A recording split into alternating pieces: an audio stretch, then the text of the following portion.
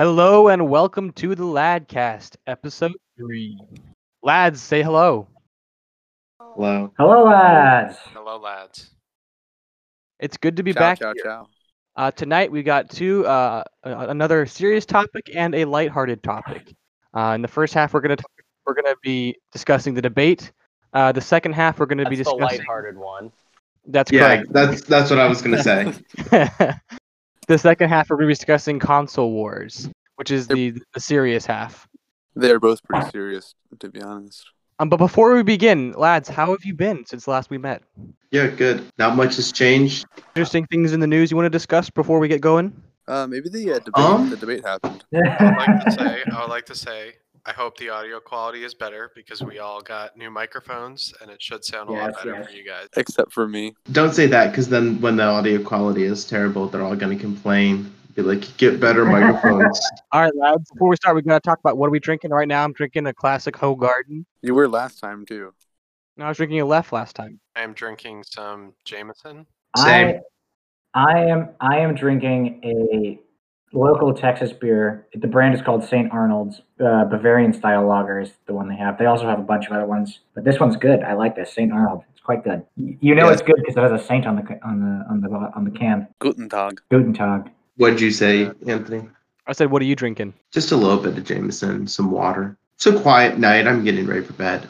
So, do you water down your Jameson or you're drinking water and Jameson? No, I don't water down my Jameson like some sort of psychopath. I have water in one hand and Jameson in the other. That's called double fisting for you homeschoolers out there. Dan, what are you drinking, buddy? I'm drinking a beer that I kind of experimented with. It's called Pacifico Clara. Really enjoying it. Excellent. Well, lads, to kick it off, like I said, let's get right into to get on topic here. Tonight, we're going to be discussing the debate, our reactions, our thoughts. To begin, like my big Neil Chunds, what do you say? Before we begin, I have a question. So, Okay. if you're boiling water on the stove and you forget about it and you start a fire, will it start a fire? Because it's just water. So as soon as the fire starts, the fire goes out. Anyway, that's just food for thought or drinks for thought.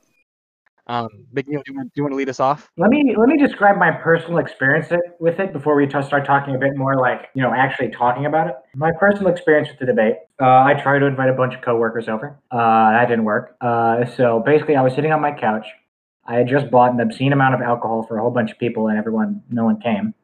But I mean, that's fine. Everyone had their own plans. I don't blame them. But also, it's a testy way to get to know your coworkers is to watch the presidential debate. So probably not the best idea in the first place. But no one really came through. It was fine. Everyone had other ideas. And so I was basically sitting here with an obscene amount of alcohol that I had bought for everyone to share, but it was just me. And then like a thing full of brownies. I sat down and just started.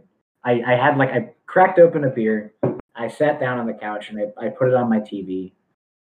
And I just started like cringing, just really cringing, like my physical pain. Like I was in pain, and I told myself, I'm not drunk enough for this. I need to drink more in order to make this bearable. I never got to that point. Temperately drunk. I was temperately drunk. I had to work the next morning. It was not a good idea. It's not a good idea in general anyway, but so I went to bed mad instead of drunk because I take these things way too seriously. I mean, I respect a lot of people. There's a couple of coworkers and a couple of you guys who can sit down and just like laugh at the chaos. Unfortunately, I take it just a little too seriously to the point where I can't just laugh at it and I have to cringe hard. It hurts me. I was sitting there just wincing. And so that was... No, I definitely understand that. And I think that even if you are of the persuasion to laugh at the chaos, or even if you are of the persuasion to ignore the ridiculousness from either side, and because I understand it, I would imagine a lot of people were watching and saying things like, oh yeah, okay, he's interrupting a lot, but that's a good point there, or like kind of, or yeah, Biden's an idiot, or other way around. If you're of the opposite persuasion, if you're like, wow, Trump was so hateful and Biden was so presidential, or whatever it was. The reality is that there was so much cringe from both sides, even if you were enjoying it. At some point, it just broke through, and I think it was almost universally unenjoyable by the end. True wisdom is acknowledging that life is madness and just sitting back and laughing at the madness. My initial reaction to the debate was, yeah, this is cringe. This is not good for either party. But then if you look at the exit polls, if you look at the reactions from both sides, what you end up seeing is that in the end, debate did not actually sway voters in any way. Anyone who went in thinking that they were going to vote for Trump is still going to vote for Trump. Anyone thinking that they're going to vote for Biden is still going to vote for Biden.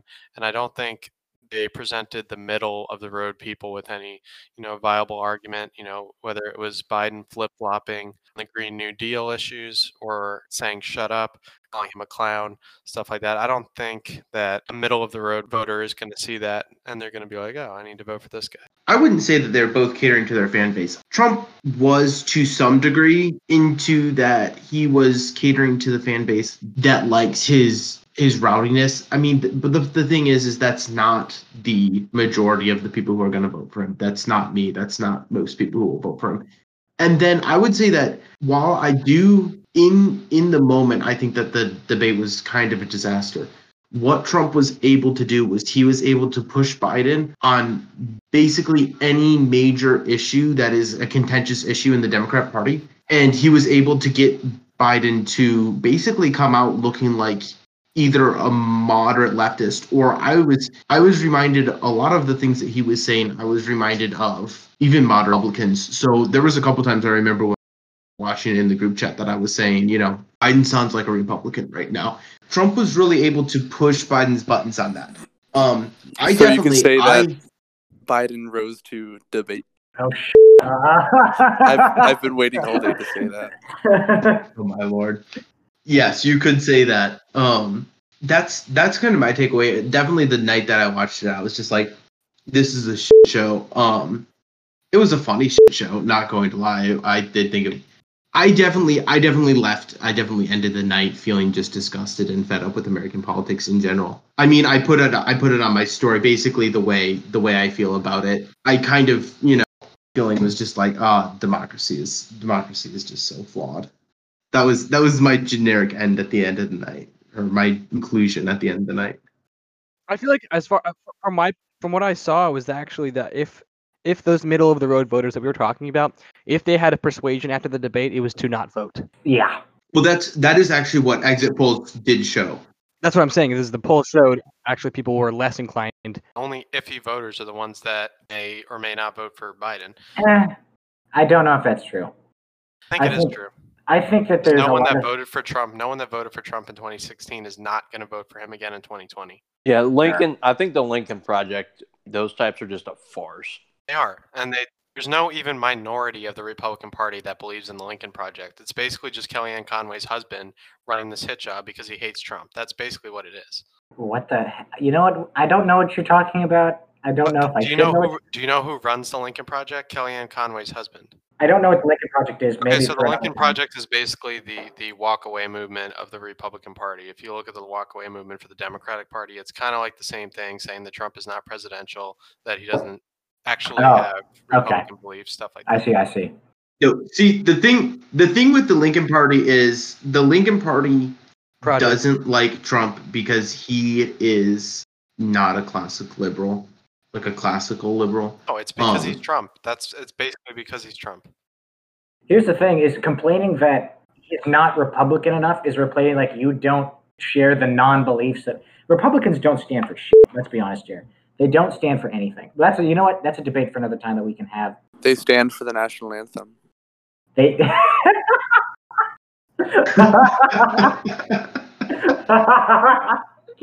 But this is a conversation. I think this would be a great podcast another time. I think we all have opinions on this. That the Republican Party doesn't stand for much, like on its own. Like conservatism stands for something, generally speaking, I guess, sort of. But like republicanism does not really stand for anything at all.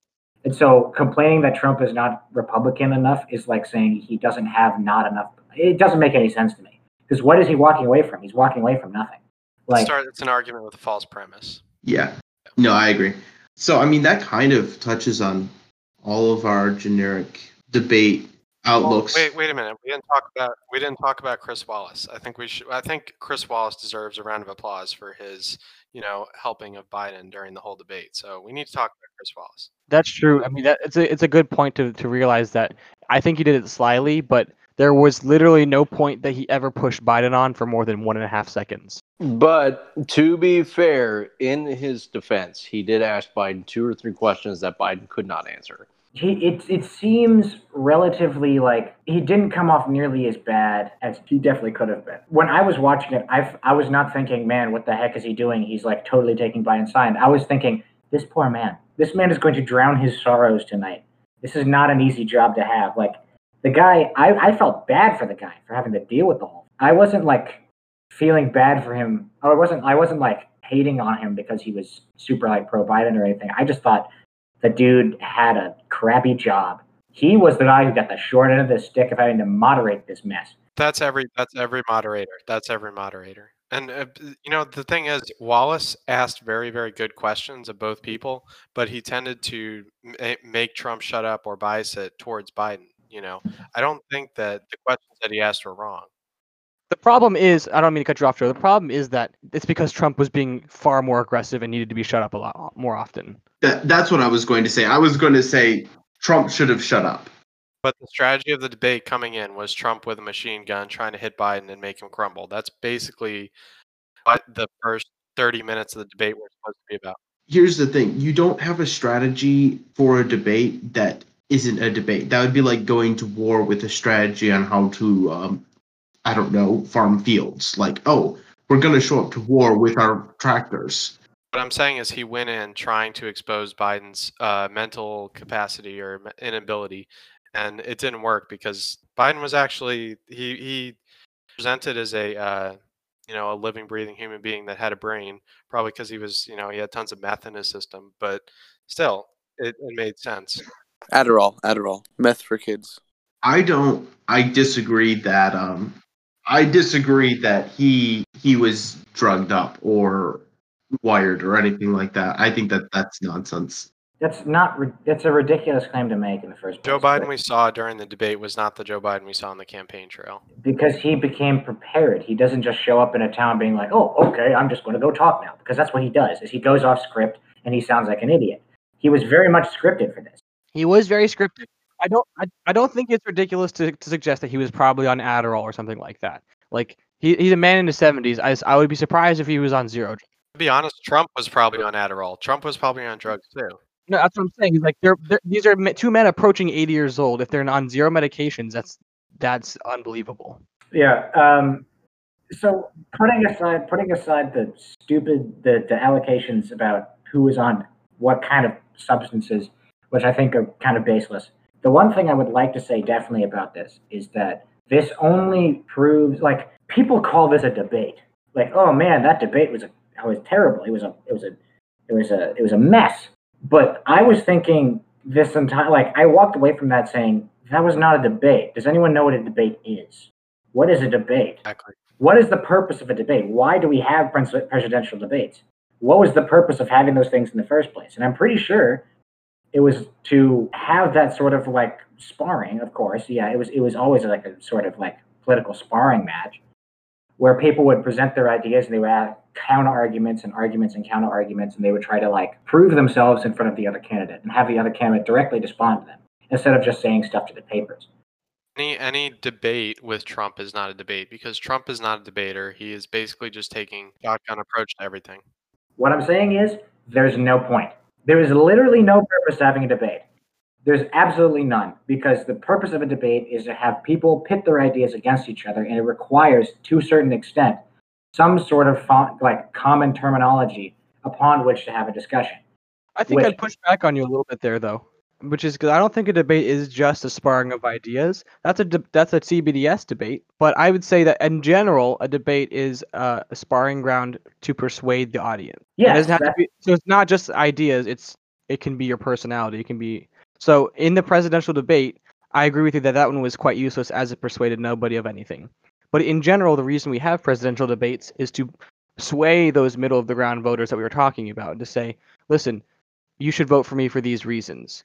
What we saw was you should not vote for me for these reasons. So one thing I did want to put in there was that basically, if you look at previous debates with Trump and Hillary, those were actual debates because the way you set it up is you have question, both answer, right, and then you go through 3 different steps, and then at the end, you have a rebuttal and ending statement. And there's also a live audience in those debates. What you didn't see was there was no opportunity for either of the candidates to strike home a point because the audience was not, there was no audience to respond to. And I think that actually played down Trump's performance because Trump pretty good with the zingers here and there, and he builds his confidence up and up. Joe, you had something? But the strength of your argument shouldn't rely on an audience to hear it. So I would definitely say it wasn't a debate. I would say that it was an argument. And it wasn't even an argument per se. It was just it was a way for each candidate to stand up and present their positions in front of, a supposedly unbiased moderator. And just to say these are my positions without teleprompters, without a written speech or anything like that. And I would say that if you look at it in that light, then Trump did win because Trump was the only person who actually presented positions. Trump didn't let Biden present any positions per se. Trump pushed back on Biden, and Biden caved to a lot of Trump's attacks. Yeah, so my end take on that was that Trump had high highs, low lows. Biden was calm, looked better, but he didn't say anything of substance whatsoever. Trump had 3 or 4 separate points, especially when he was talking about critical race theory, where he was actually on the money. When he was talking about lockdowns, Trump was on the freaking money. So there were multiple moments where he had actually a lot of content to what he was saying. Biden was tense, he was apprehensive, and you could tell, like, where he's being pushed between the 2 poles of the moderate side of his party and the really far left side of his party, where he just literally flips between one statement and the next about the Green New Deal. And that is, to me, where Biden just lost. That sort of flipping right then and there about a major deal is, that if someone was paying attention there, I just don't, that's something that looks really bad on him. So here's the main thing that I put forward is, well, one, after I say this, I kind of want to, let's transition, if this is okay with you guys, after I make this point, that we transition a bit more to the finer details of what they talked about rather than this general cacophony that it was. But I will say, in opposition to that, not opposition, I agree with you, but another point to add is that unlike Trump, Biden took a much more traditional approach to debating, presidential debates, which was to appeal to the American people. He was appealing to the American people far more than Trump did. Trump was out for killing. He was out with the gun. He was going after them. But you had these moments, even though it was kind of other nonsense, sometimes it was weird, sometimes it worked, sometimes it didn't. But Biden would come out and be like, yeah, I'm here for you guys, the American people. I think in 2020, that's a dead tactic. I think that's a load of bullshit. I don't think it's going to get him that far. I think it's interesting, Dan, that you mentioned that Trump was very strong on the idea of not locking down again. And my only cause of concern with that is that that's actually not a popular position. That's a Republican talking point. And yeah, there's a decent amount of people who are not in favor of lockdowns, but the majority of Americans are still in favor of either fairly strict lockdowns or complete lockdown. So I saw a lot of Republicans who were like, yeah, Trump just totally, lit Biden up, line of attack.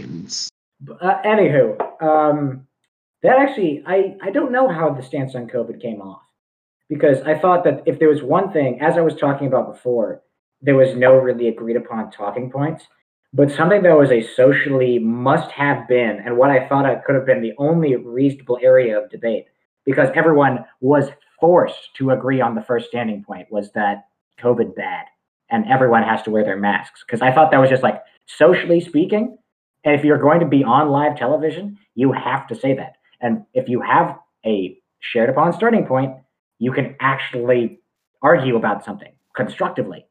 And then my hopes were dashed across the pavement because they, in fact, just called each other liars and then said, he doesn't wear masks. He doesn't like that. And he's like, you want to kill like all businesses and you want to shut it. I mean, there was the only nugget of potential for a decent debate. Dude, here's the thing. If there's a single person who has their mind on about economics, then they're going to realize that another lockdown is super destructive to business. It's not my point. My point being, is that for a debate, a public debate that everyone is going to watch, that had to be an agreed upon point, and it had potential to be an actual talking point. I think that Trump did a great job in pointing out that Biden will shut down the economy for science if he's reelected. And I think that everyone tends to discount that point that he made because it was made in a very Trumpy way. But like Trump saying that Biden is going to shut down the economy, like That's a real point. the private business sector in this country is the backbone of the country, and I think it makes up over 67% of our economy. And private business owners and people that have lost their jobs, they can't do another lockdown to save, grandma and grandpa. It might have been great, early on, but It's a bit insensitive. That's what it is, though. That's how they're arguing. Well, and the thing is, the numbers now are just ridiculous. I mean, I was looking at statistics a couple days ago, and there was, I want to say it was on the 1st or the 2nd, there was a higher chance that an asteroid would hit the world than any person who had actually become infected with COVID that would die. Anthony, you brought up some good numbers the other day when we were talking. Yeah, so the CDC just released new numbers. Let me pull up the link here if I can, so I don't have to, fudge this, so we can stall this out and cut it out in a second here. Let me just get No, a it's second. fine. It's fine. But no, yeah. While he's looking that up, I'm just thinking like I understand the sentiment. Obviously, I do not agree with closing down businesses at this point. I understand the sentiment. Like, frankly, I work in a workplace where I have to wear a mask 24/7. As long as I am in my building, I have to wear masks. I have to force children to wear masks, and it's very uncomfortable for them, but I have to do it. I'm a teacher, so my kids have to wear masks. They have to, they fiddle with it. They do whatever. Listen, so do I, and I've been working all year with wearing a mask, and we've been taking the proper precautions. I haven't stopped work since this COVID thing. Like I've been working throughout the entire pandemic, and we wear masks, we use hand sanitizer, and we socially distance. And I haven't had anyone in my near vicinity or in the area that has gotten COVID because humans know what to do when they are given the resources and when they're told, hey, do this. Joe, to go off of the point that you just made, I agree totally. Like, basically, everyone has to do what mom told them to do when they were 3, which is to cough into your elbow and wash your hands. And then what you do after that is, you wear. I mean, I'm not personally against masks. I mean, I understand that it makes a lot more people comfortable, and that's fine. Um, but whatever. I don't care. Forcing people to wear it after a certain point, we'll get there later. But for the time being, I'm not super opposed. I think the biggest thing is there's a real crisis of trust, and like when you have people who are forcing you to wear masks and saying it's for the safety of grandma, yet that they have very little actual care for you, and that they're simply doing what's politically expedient. And so when it came to BLM, and when those turned silent, and in some areas where BLM turned violent, and in some areas where Antifa completely hijacked the riots to the detriment and anger of the people who were protesting police brutality, it all got lumped together, and it was politically inexpedient to criticize them. And so what happened there is a total lack of trust. Going off of Neil's point, we've seen this argument before, and we saw this argument basically, rolling grandma off a cliff. It was the same argument that they made for Social Security and healthcare for all, basically Obamacare.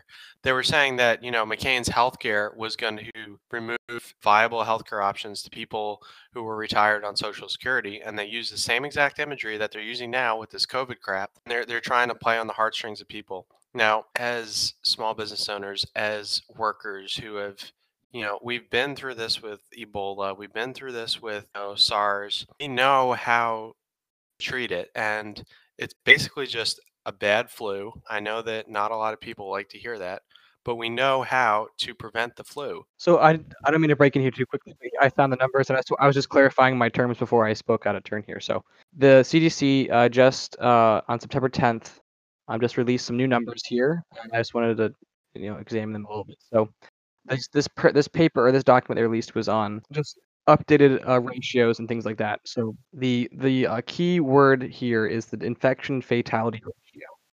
and they define an infection fatality ratio as the number of individuals who die of the disease among all infected individuals, symptomatic and asymptomatic. Now, obviously, there are some inaccuracies here just because there's a lot of people who die and they could have died of COVID without that being reported. Although, in my opinion, things with every disease in this under the sun be counting as a COVID death, I don't think there's too much of an issue here. They have a couple scenarios that they factor in here with highs and lows, but the best current estimate as of September 10th for the infection fatality ratio for the ages of 0 to 19 is 0.00003, which means three in 10,000 people will die. I mean, we shouldn't just casually discard 3 out of 1,000 people. 3 out of 10,000 doesn't change the sentiment. Well, right, and so and things you have to understand here. Well, I don't mean to cut off tangents here, but I just want to get to the numbers real quick, just so we can have reference for all of these. And also, of course, you have to remember that unlike the flu, for which for reference has an infection fatality ratio of 0.1%, right? So it's a tenth of a percent. The difference is that the flu is far less transmissible than the COVID. So that's the thing you have to remember here. That's why there's such high numbers. But what I was going to say is we also know that the virus has mutated and become less deadly. So that's why like if you look at numbers from back in early or like mid-March, like you look at like the Italy numbers from like around March 15th, March 16th, those numbers were devastating. Yeah, especially in Bergamo in northern Italy. Like if yeah, that was enough to scare the shit out of anybody. The big thing, I do think some people do misunderstand. Like that's where I see people talk about the death ratio and then other people talk about the transmissibility. People do have to realize it's not as deadly, but that's actually what in some sense makes it more deadly in the long run is because it can transmit everywhere. But again, like the biggest argument that people have against an at your own risk policy of you can go out and do things at your own risk is, well, you're actually able to put others at risk as well. This isn't simply solely you're doing something at your own risk, but you're doing something at the risk of others. And I think, right. Okay, that's fair, but we've been doing this 6 months. Like, what is our path forward? Right. So for reference again, the flu 0.1%. For COVID for ages 0 to 19, 0.00003%. For ages 20 to 49, 0.0002. From ages 50 through 69, 0.005. And for 70 plus, it's 0.05. It's still exceptionally low, even for seniors. So my main point that I was getting back to, I don't know, I was cutting out a lot. I read Ethernet, but the main point is, I work with kids. I don't have opposition to certain things. The mask, I think people who rage against the mask, I don't really understand that too much because that's not actually a big problem in your life. What I do have a problem with is continuing shutdowns and hurting businesses. Yeah. I'm getting there. Yes. So the main point is that I am living in San Antonio right now. I don't have a problem with the fact that I have to wear a mask every time I'm indoors at my work. I do have a bit more of a problem with the fact that my kids have to wear one, but that's, you know what, then again, understandable, don't have a problem with it. Neil, you have kids? He has so many children. Dude, they're not even, like, they're of multiple ethnicities as well, Donar. Big Neil can speak more than one language. My students.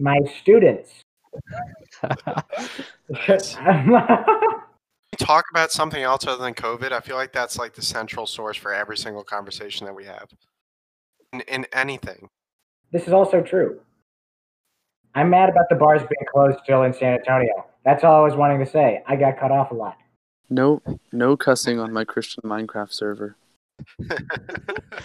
You know, I have to mark this as explicit if you guys do cuss, and then it goes through a different approval process. So.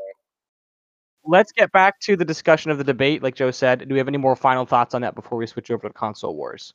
I have one more thought. I think Dan touched on this briefly. Looking like the broad scope of the topics that they talked about were chosen very well. Actually, the one that was answered most interestingly and the one that was answered the best, I think, by Trump was the idea of the race issue that we have in the U.S. right now. The idea I of think Biden being smart. finishing up here, what I was saying though is the main point that Trump made in that was he said that he had the backing of the military, he had the backing of the all major police. He also said that he has the highest numbers in the African American community. I don't know if you guys know this, but he has 27% approval rating in the African American community. The second closest president to that was Ford, who had 17%. It's insane. That's a full 10% more. What about Obama? Obama's not a Republican. Okay, qualify your terms. Qualify your terms. Yeah. So this is the man who basically has the backing of all. And by the way, like 94, I think the stat is 94% of all black people say they would rather have more policing in their communities than less policing. But that leads up to my point. Trump talked about defunding the police. He talked about the radical left. He talked about how Biden is connected to them. And then he goes on to say that, well, Joe, how about you tell me which one organization that supports you, one law enforcement organization that supports you.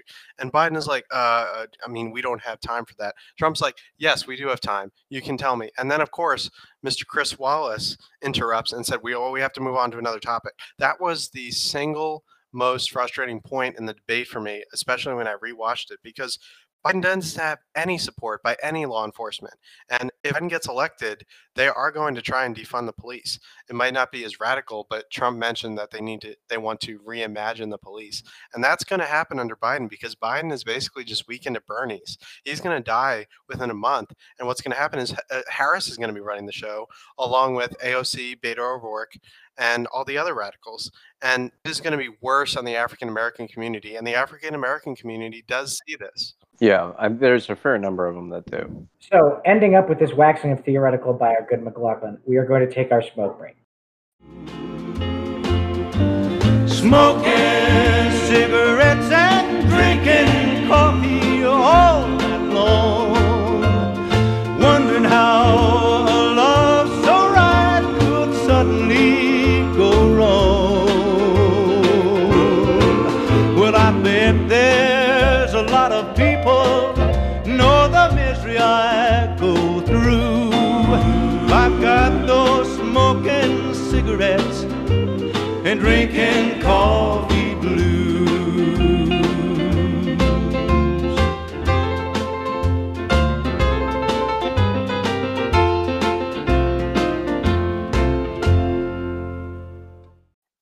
All right, now we're gonna say welcome back, and we're gonna talk about console wars, which, like I said, I don't really have a dog in this fight at all. I don't really know the topic or care about the topic, to be frank.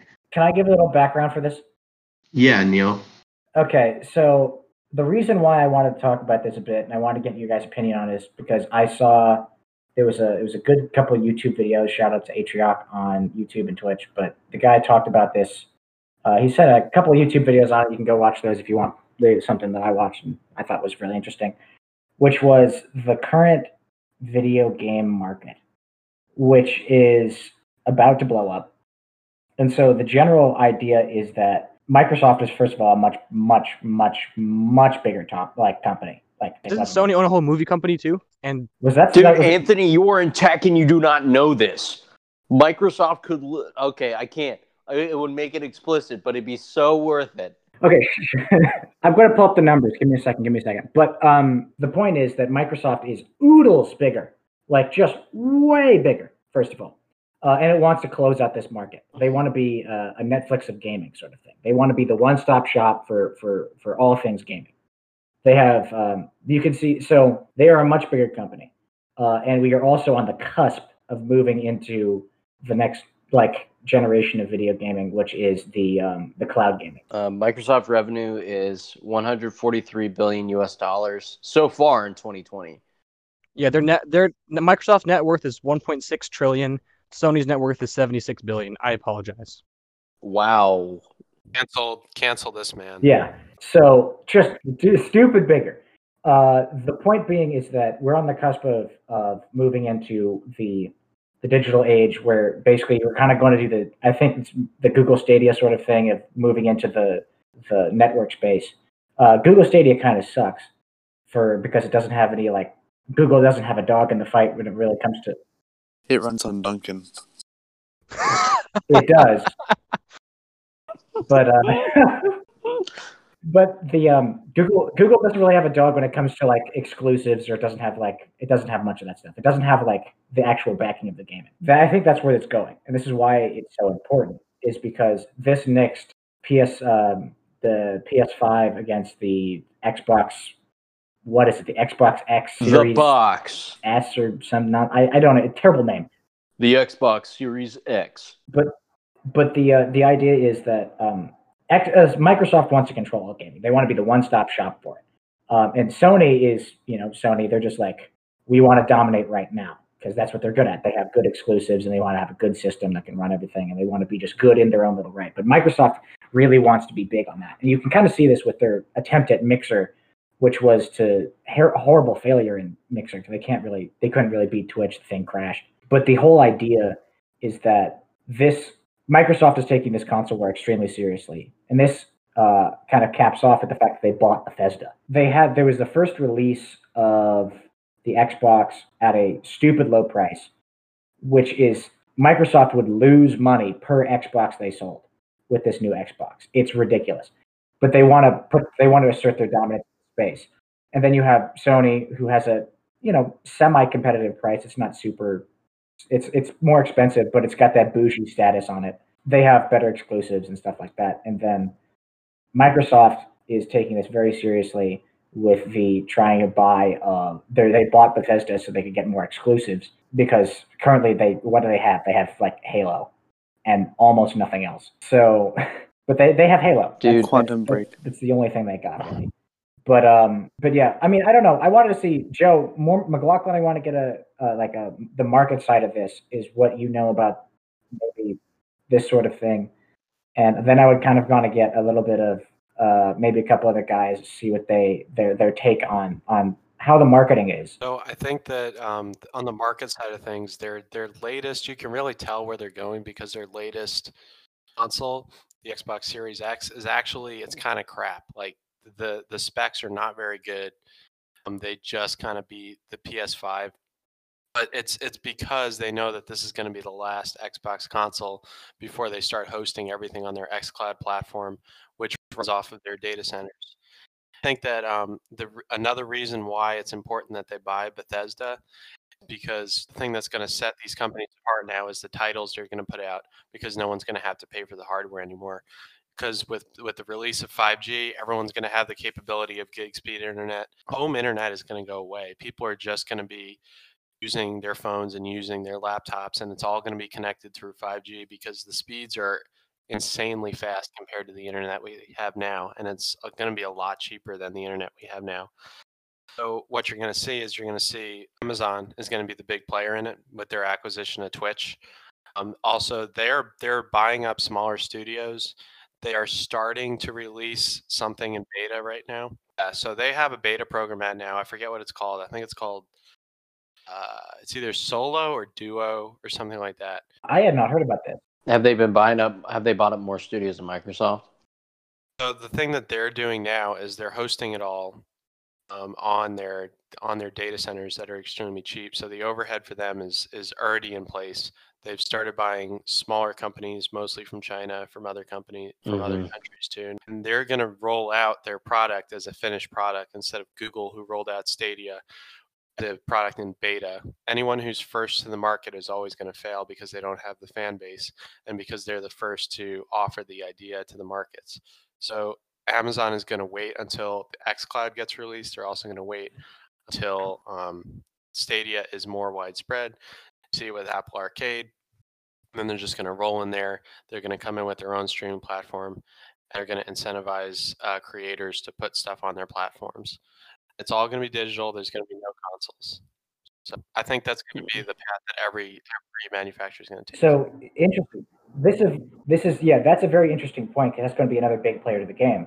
Because what Microsoft was trying to do is they were trying to take up that Twitch space, which is a very important space, extremely important space. It's the entire influence on whether or not you play a game.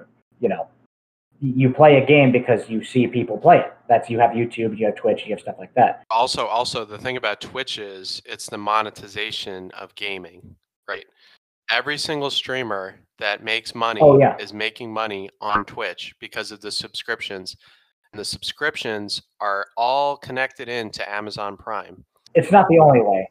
It's not the only way, but it's a humongous. If you've ever watched a more relevant streamers recently, everyone they have a lot of people who subscribe. You just normally with their own money, they just pay directly.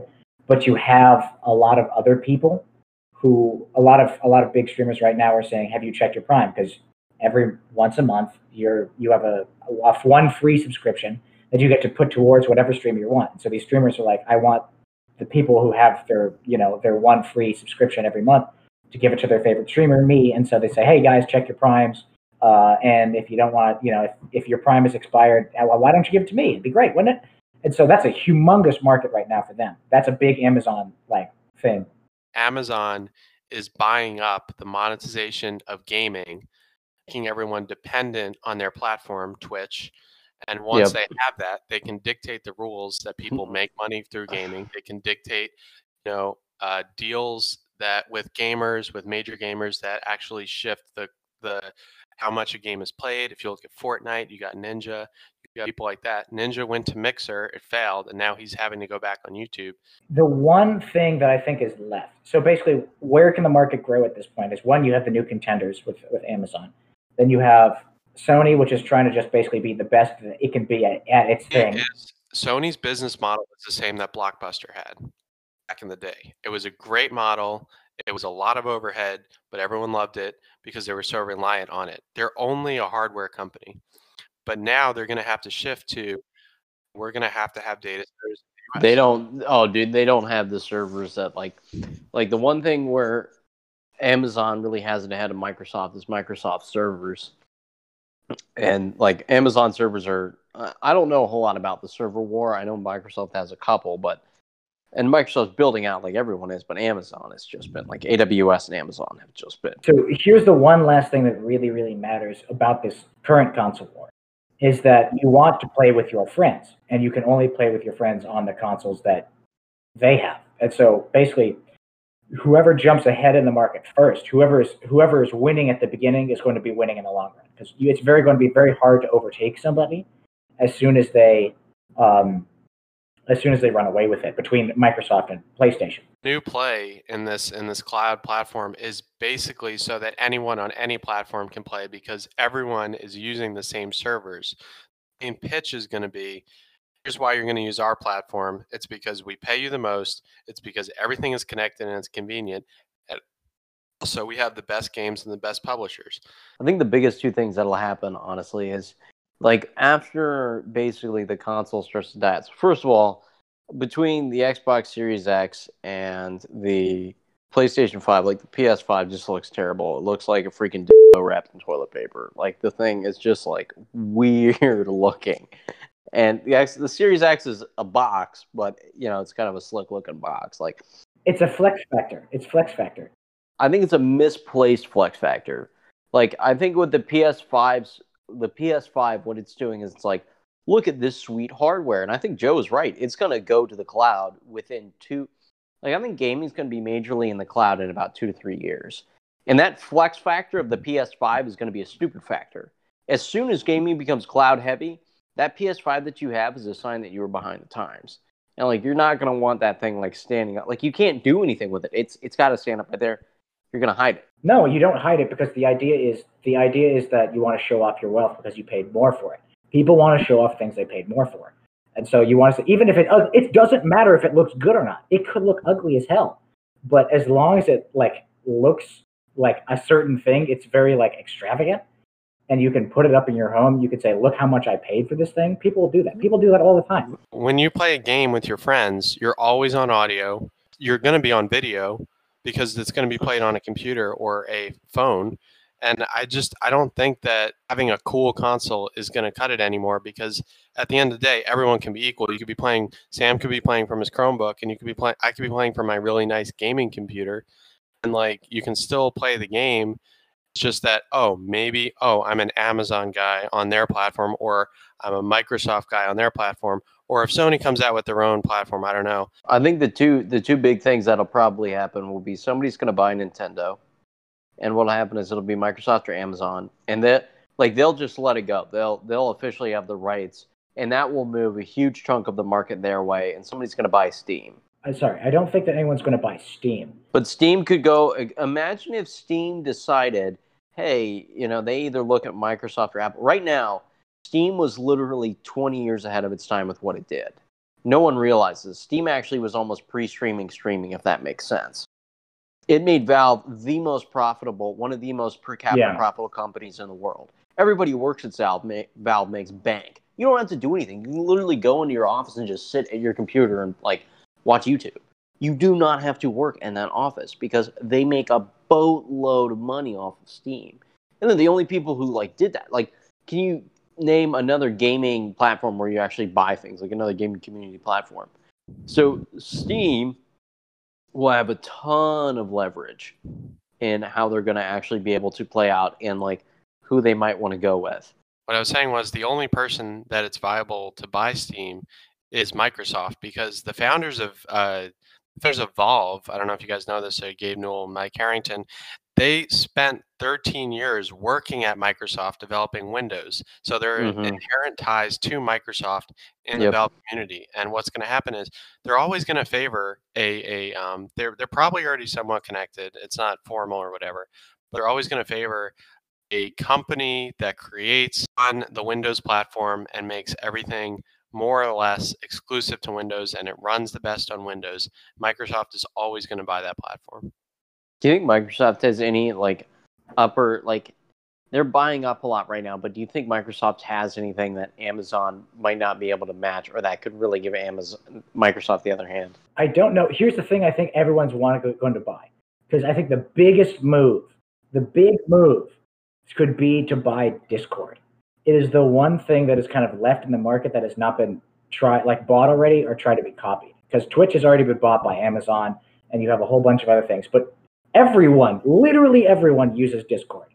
Discord is no matter what platform you're on, if you're an Xbox gamer, if you're a PlayStation gamer, if you're a PC gamer, everyone uses Discord for gaming. It is the place to go. And so I think that Microsoft or Amazon, if they're smart, is going to buy Discord. What's up with Discord? Oh! So no, Joe. What I was asking was meant for anybody to answer, and that is is there anything that Microsoft has specifically right now that could put it at a future edge against Amazon? So the thing that Amazon does not have is it does not have an operating system, right? And the way that Microsoft has embraced the way that they're building Windows as a core instead of Windows as a device-by-device platform, what you're seeing is you're going to end up seeing Windows 10 Core on the new gaming devices that are coming out. And all those gaming devices they're all based in Linux or Android or something like that.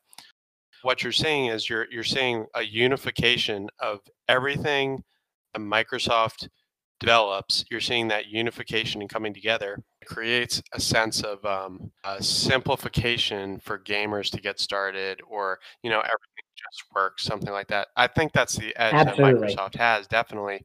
Microsoft wants to be the one-stop shop for gaming. They want to be the one person. You have your Microsoft computer, you have your Microsoft gaming system, you have your Microsoft chatting, you have your Microsoft everything. They want everything to be 100% Microsoft. They want to be the Netflix of gaming. They want to be the people who took that space. Teams is basically a prototype to what their gaming atmosphere could look like. Teams is basically the hub for all of Office. What's going to end up happening is you're probably going to see a product that they release where you're going to have a Windows 10 version for gamers or a Windows 10 Core version for gamers on devices. They might sell a light version of the Xbox, which is basically just a streaming stick. They're already selling that, aren't they? They're already selling the Xbox. Isn't that what the basic Series X is? Really cheap one? I mean, the Series X it's a good... I was actually thinking about just buying one because I'm at some point, it's not going to matter what my hardware is. So I'm as long as it can pick up a Wi-Fi signal, I wouldn't buy it now because this last device is still reliant on the old Xbox OS that they have. Interesting. So this is the thing. This is the thing I think it's trying to do. Is this might not be the device. This is the last one going on hardware. But what it's going to try to do, I think, more than anything else, is going to try to win over new gamers to your system, to your platform. Is because if you have a lot more people on PlayStation, you want to stick with your friends who are on PlayStation, even if everything is way better, even if the system for a whole bunch of other things are better. If all of your friends are playing PlayStation, you'll be playing PlayStation. So like that's I think the idea that is behind this whole console war. Even though it's not good, everything might be going digital soon. This is the last big bout for brand loyalty. Personally, don't think sales of this new console. I don't think it's going to be big at all. They're not going to be. No, I do think they're going to be very underwhelming. So I want to just wrap this up. I think we're coming to a close in this episode, but I'm thinking that the last closing thoughts I would say, I don't want to count out PlayStation. They've got a lot more to offer than a lot of people think, but that's this. I think it was a good conversation. If anyone who wasn't as involved in this conversation wants to butt in something really quick before we end, like Anthony or Nodar or anybody else, if you guys want to say a couple of quick words about the topic before we close out for the night, I think would be good. Smash Bros. There's really nothing to be said. Well, the one thing is I would say is, good lord, do I hate the world of corporations.